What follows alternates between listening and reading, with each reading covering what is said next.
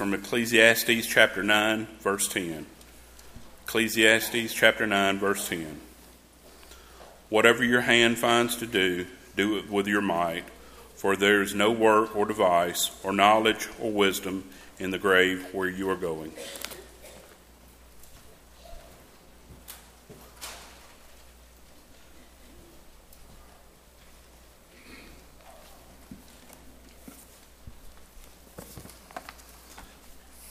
I chose Ecclesiastes 9, verse 10 as our text this evening, basically just to change it up so we wouldn't be reading the same text two services in a row, but our focus is going to be on Psalm 118:24 again tonight. But I do believe that the message of Ecclesiastes 9 and verse 10 is certainly very relevant to our lives, and it does communicate, I think, in a very real way, what we were discussing this morning. And Solomon is telling us, of course, that what we need to do in life is to do everything with all of our might, because there's coming a time when there's going to be some, slow walking and sad singing for each of us. There will be an appointment for each one of us. And so what we do in this life needs to be done, and it needs to be done today. In our text, Psalm 118, verse 24, by the way, thank you for being here tonight. I didn't say that, did I? I'm glad to see all of you. Looking a little windblown, some of you, but otherwise unscathed. I'm so glad that this is a top priority in your life tonight. In Psalm 118:24, this morning on the front half of this message, we acknowledge the fact that what David is writing there is prophetic in nature. If you back up a couple of verses, specifically verse 22, you'll see actually a reference to the cornerstone. So he's talking about the time when Jesus is going to come and bring salvation. But that's, I think, specifically the day that he has in mind when he says, let's rejoice in that day. But I believe also, as we noted this morning, that there's a very practical application to that text that each of us needs to appreciate and to apply to our lives. Not just prophetic in nature, but really a spiritual challenge for each of us to make the very most of every day. And to specifically, as he says at the end of that verse, to rejoice in that day. And that's difficult for a lot of people. That may sound a little strange, that it's difficult for people to actually rejoice in the day that God has made.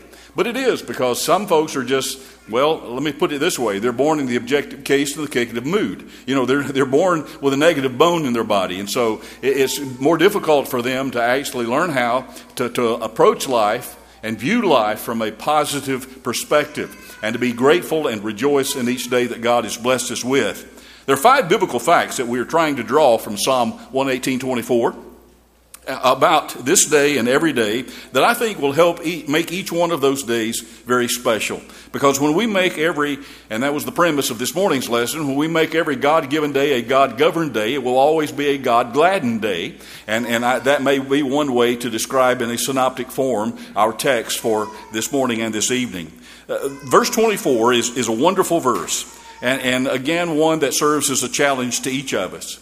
We began to study this morning by mentioning 2 vital facts about today that we need to know in order to make each day a great day. Number 1, we need to know that today is a provided day. That is, as David has specifically said, take note of the fact that this is the day that God himself has made. We also notice that the language there, the word made, comes from the same word that you find in Genesis chapter 1 and 2, talking about God's creative power when he made this universe and all that's within it.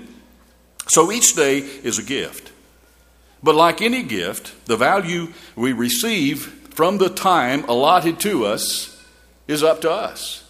It's much like financial resources or any other asset that you may have. What you do with that is totally up to you. And time is no exception. Today we have a gift from God. And because it's God's gift, that means that we're stewards of it.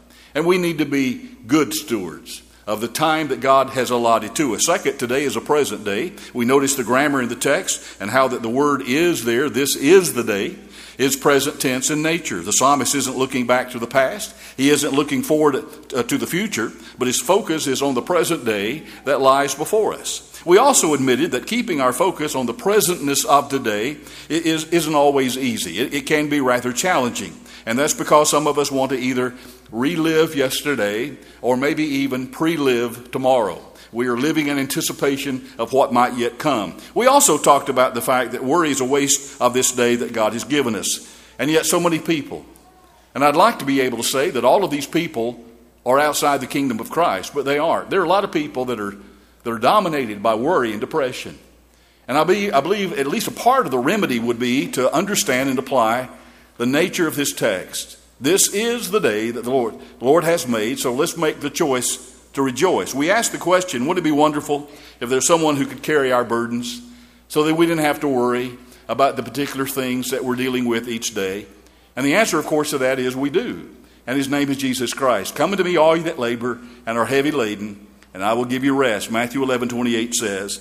Tonight, please consider 3 additional facts about today that I think will help make this text come alive, but more importantly, to make it very practical in terms of its application to our lives. Today is also, in the third place, a precious day. I think we would all agree of the value of the time that God has given to us. And the closer we get to our sunset years, I believe, the more, if we have any spiritual sensitivity about us at all, the more we appreciate the fact that God has given this allotted time. And if we see the sand in the hourglass running out for us, then we ought to value that time even more. But when we're young, we sometimes think that we're invulnerable and that we'll live forever.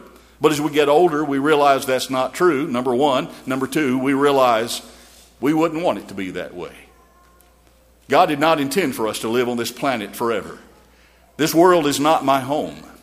What we are clothed in is a fleshly coat, as it were.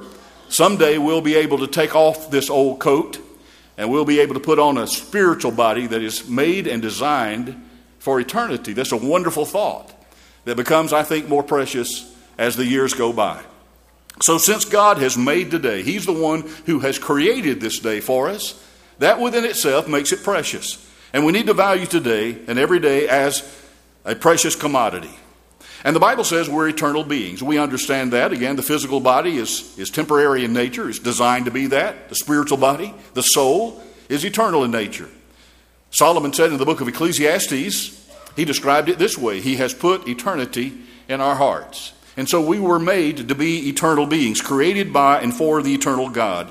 And that makes time more than just fleeting commodity. Because of who we are, there's something of eternity in every minute that we live. Time is the stuff of which life is made. And so that means to waste time is to waste life.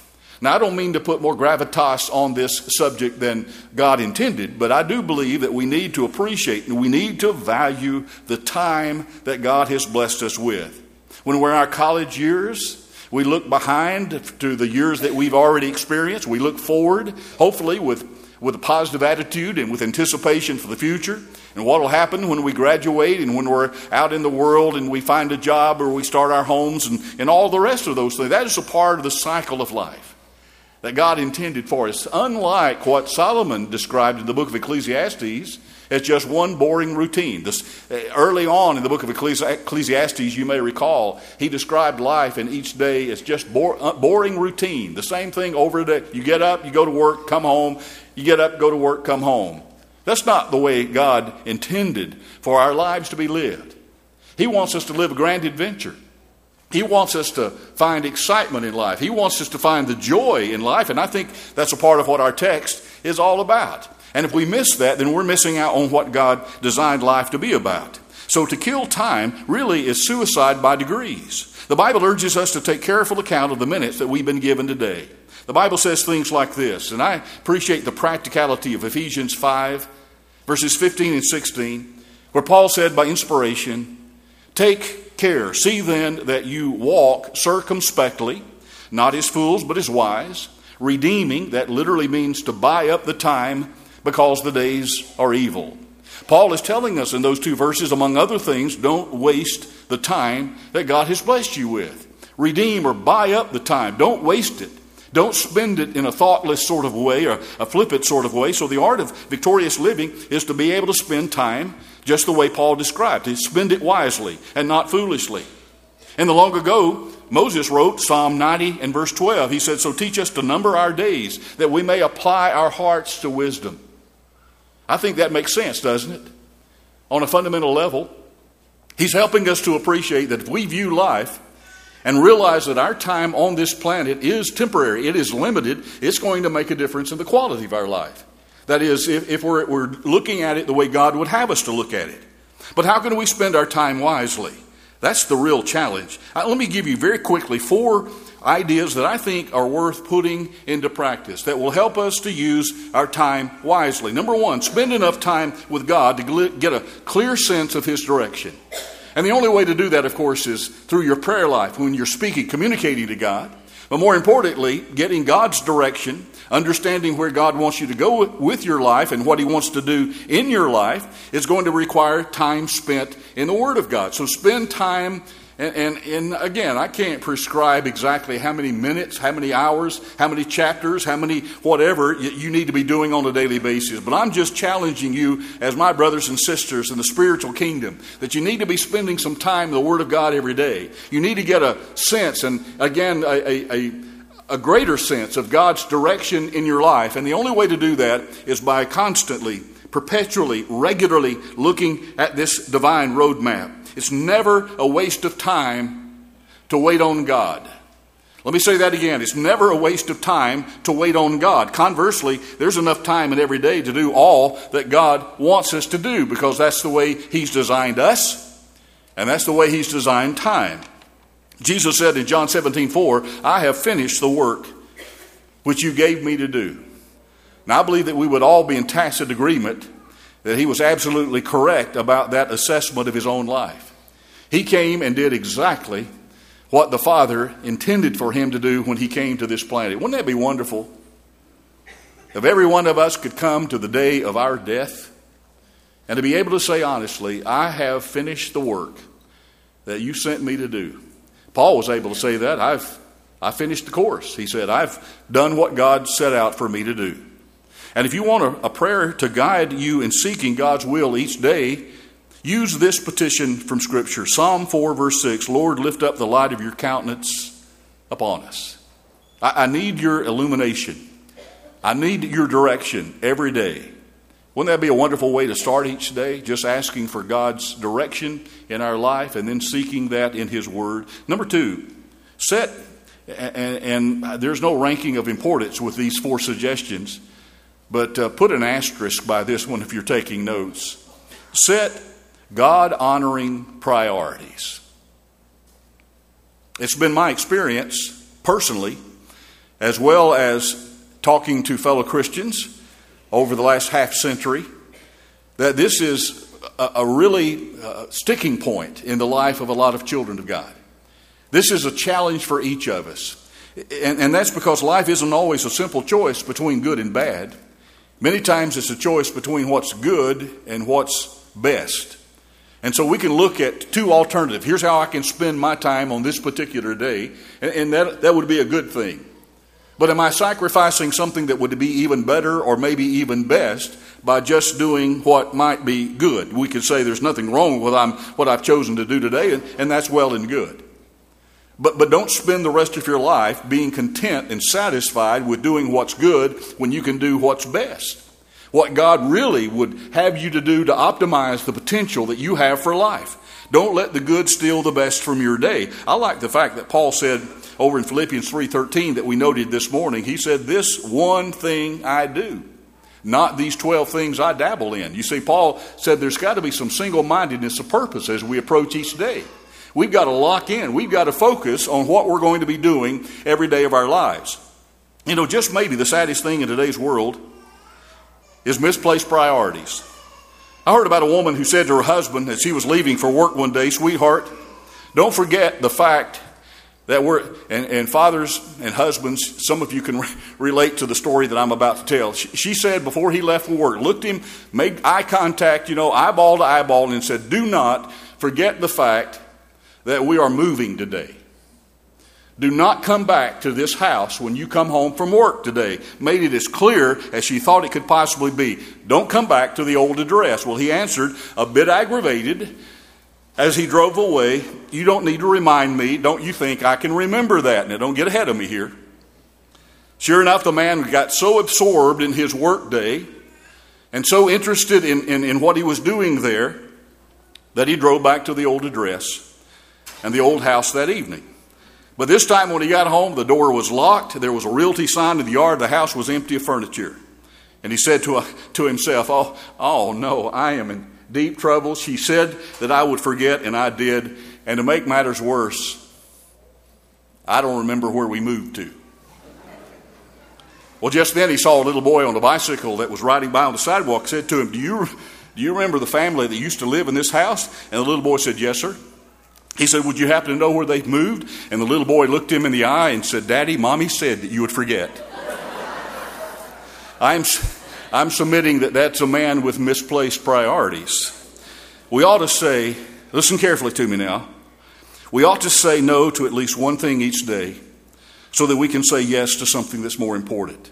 Set God-honoring priorities to use your time well. Number 3, recognize procrastination as what it is. It's a sin. There are lots of jokes, I know, that are about procrastination and, procrastination meetings. They've been put off till tomorrow and all the rest. But there's nothing funny about delayed obedience. And that's really what procrastination is. It's really disobedience is what it is. If we know that God wants us to be doing something, He wants us to be doing something with our lives, He wants us to be doing something with our lives today, He wants us to be accomplishing something that will garner His approval and that will be pleasing to Him, and we're not doing it, then we're not really walking in the footsteps of Jesus. We're not really obeying God the way we should. The Bible has a strong word for the procrastinator. Over in James 4:17, James says as clearly as possible, to him that knows to do good and does it not, to him it is sin. If you know what you ought to be doing, you know how you ought to be using your time, and you're not doing that, James says that's a transgression of the will of God. So we usually think of procrastination as, some minor infraction, like putting off cutting the grass or putting off taking out the trash. Doing our work promptly is important. But more important is avoiding the mindset that procrastination will always produce in our hearts and lives. And that mindset says that we're going to begin laying aside that bad habit, or we're going to begin developing this spiritual development process. We're going to start really growing closer to God. We're going to start getting spiritually closer to God and to God's people, and we're going to do that tomorrow. How easy it is to put those kinds of things off until some later time. But that's not the way it works. We need folks to learn, and I mean this from my heart to yours, we need to learn the habit of immediate obedience.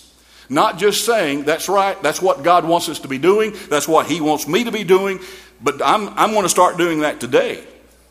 Today is too precious to put off its joys and its tasks until tomorrow. This old piece of advice, I think, will stand you in good stead. If you want to develop character, do something that you don't feel like doing when you don't feel like doing it. Do I need to say that again? If you want to develop character in your life, do something that you don't feel like doing when you don't feel like doing it. And you'll learn some discipline. But today is also a passing day. I think that's implied in the text, Psalm 118:24. This is the day that the Lord has made. That means that this day is not going to be here forever. Now, we all know that. And even when we're young enough to learn to tell time, we got, I think, some sense even at that early age of how quickly time begins to pass. By the way, I was listening to the radio the other day, strangely enough, in a commercial. They call it commercial radio for a reason, by the way, folks. I can ride all the way from my house to the church building and never hear any music. It's always just commercial. But anyway, it was in the commercial, it was talking about how that we've raised a generation to not know the difference, what counterclockwise or clockwise means. The kids have been raised looking at digital clocks. And so a clock face doesn't mean a lot to that generation. But anyway, that's a different sermon, isn't it? Boy, I got off. But God tells us the same thing in His Word. Time is moving. Time is filled with swift transition. Today is going to be gone. So very soon. Our lives look like time-lapse photography. And the Lord realized that when He said in John 9 and verse 4, I must work the works, this is Jesus speaking, I must work the works of Him that sent me while it is yet day, for the night comes when no man can work. I don't think the Lord was talking about when the sun goes down, we're out of business here. He was talking about when life ends. That's when the sun goes down. And so I need to do what I'm doing while I'm here, and God has blessed me with life. So time is really a strange commodity that way. You can't save it, you can't borrow it, you can't loan it, you can't leave it, and you can't take it. There are only two things, folks, that you can do with time, and that's use it or lose it. Consider these truths about time. Time can't be stopped. You can take a timeout in a ball game, but you can't take time out in life, can you? You can't freeze frame it.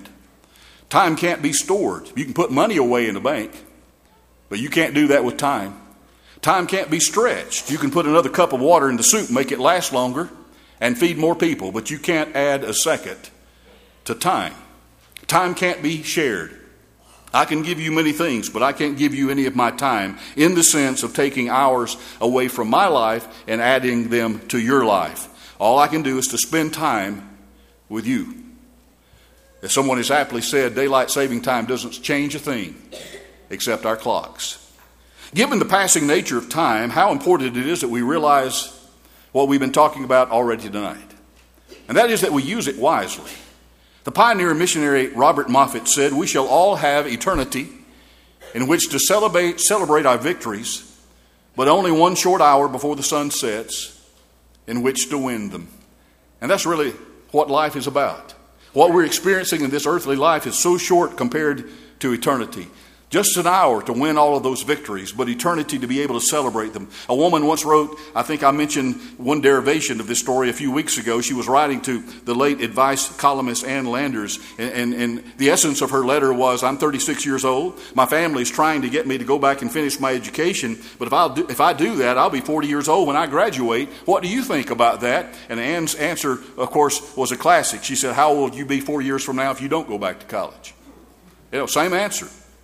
The point is clear. Time is passing, so seize it and use it while you can. My message is today is the most important day in your life. I think that's the message of Psalm 118:24.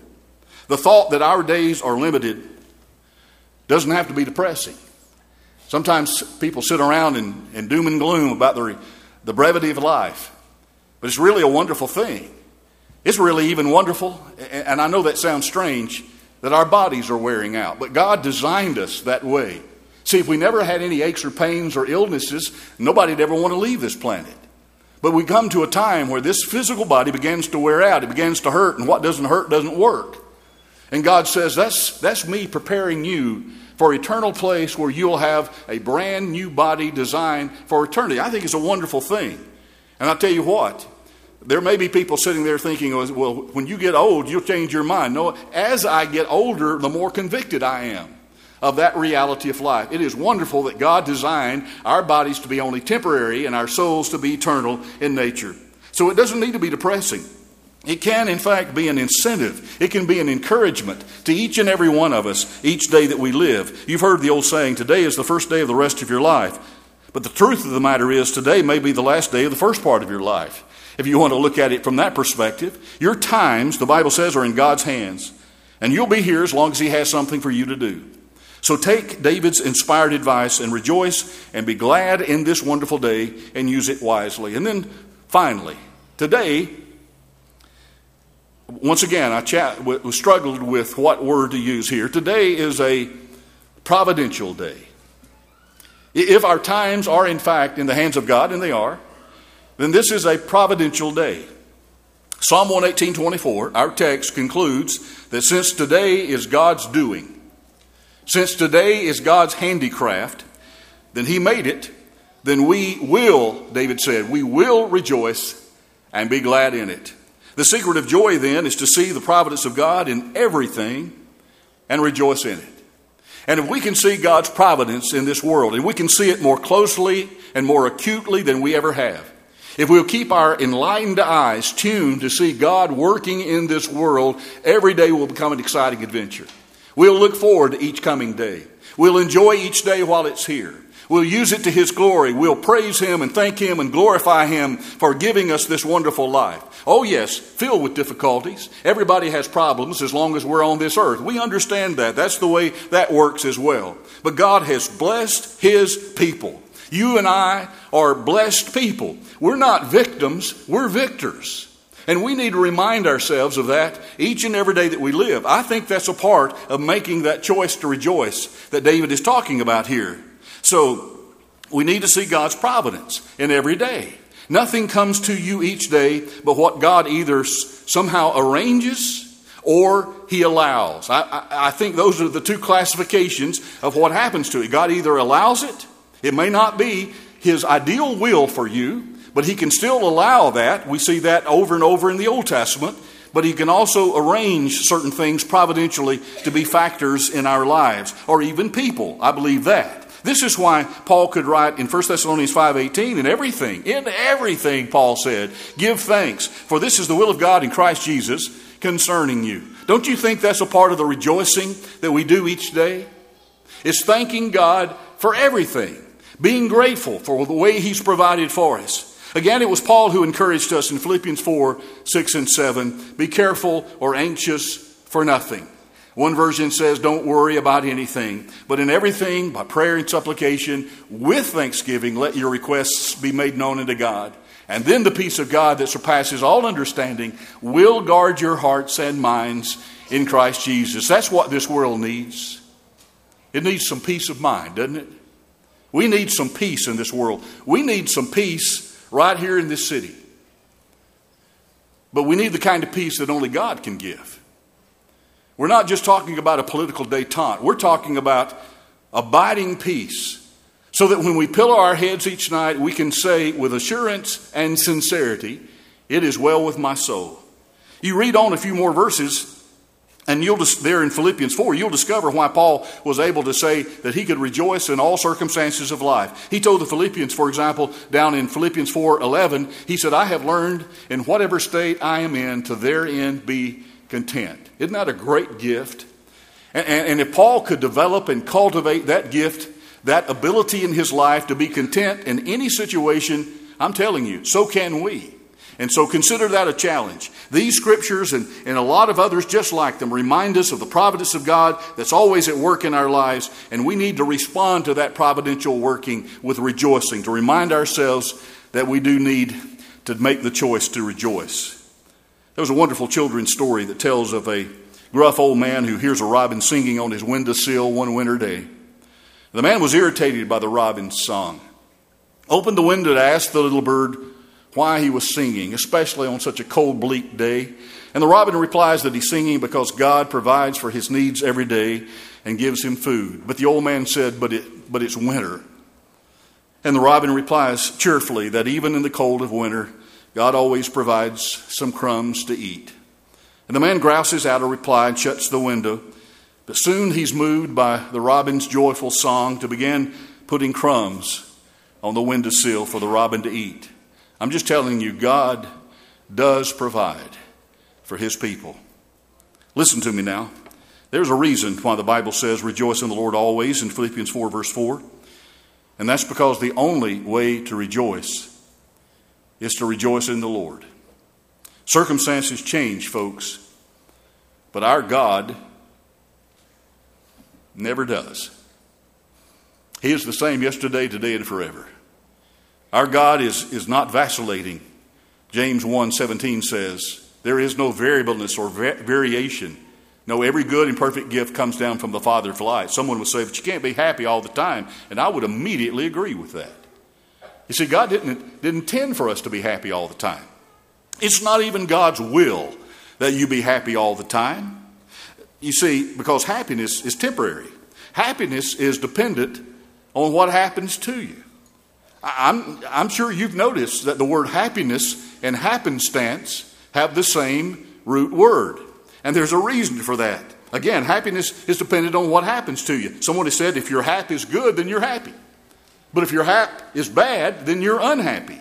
But joy, folks, joy does not depend on what happens. It comes from the Lord. Happiness is like a thermometer that registers conditions. Joy is like a thermostat that controls conditions. But even Jesus wasn't happy all the time.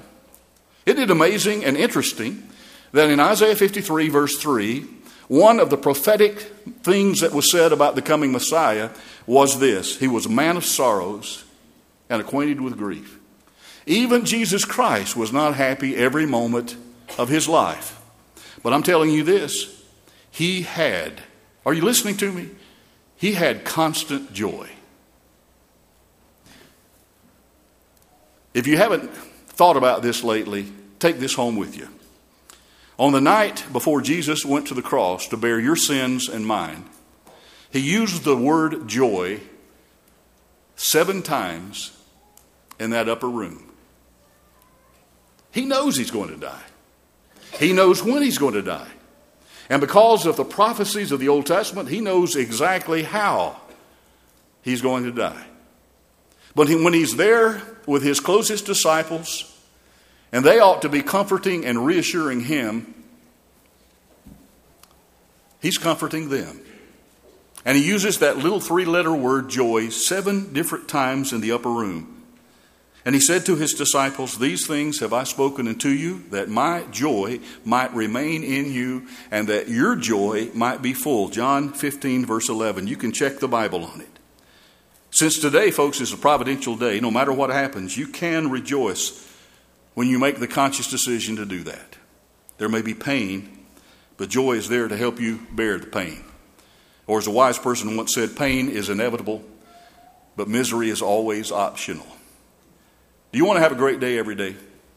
Then accept today and each day as a gift that has been fashioned by the creative and sovereign hand of God. Learn to live in the eternal now, because today, just as the psalmist said, today is the only day that you and I have. And stop saying, if I had time. Let me tell you, folks, you do have time. Stop fretting about yesterday. Stop waiting for tomorrow. Start living, and I mean really living today. Give God your today, and he will make it a work of beauty. Remember, when you make every God-given day a God-governed day, it will always be a God-gladdened day. The only way you do that is by rejoicing in the Lord. Some of you tonight are not in the Lord, but you can change that before you leave this place by saying, I'm going to turn my back on the sin of my life. I'm sorry for the way that I've lived. I confess Jesus as the Son of God. I want him to be my Savior. And I want his blood to wash away every one of my sins in the waters of baptism. That's what some of you need to be doing before you ever walk out of this building tonight. And others of us need to recommit our hearts and our lives to living the way God would have us to live. Living joyful lives, living abundant lives, living for him, influencing others into the kingdom in such a way that someday we'll be able to sing when all God's singers get home. Won't you come while we stand, while we sing?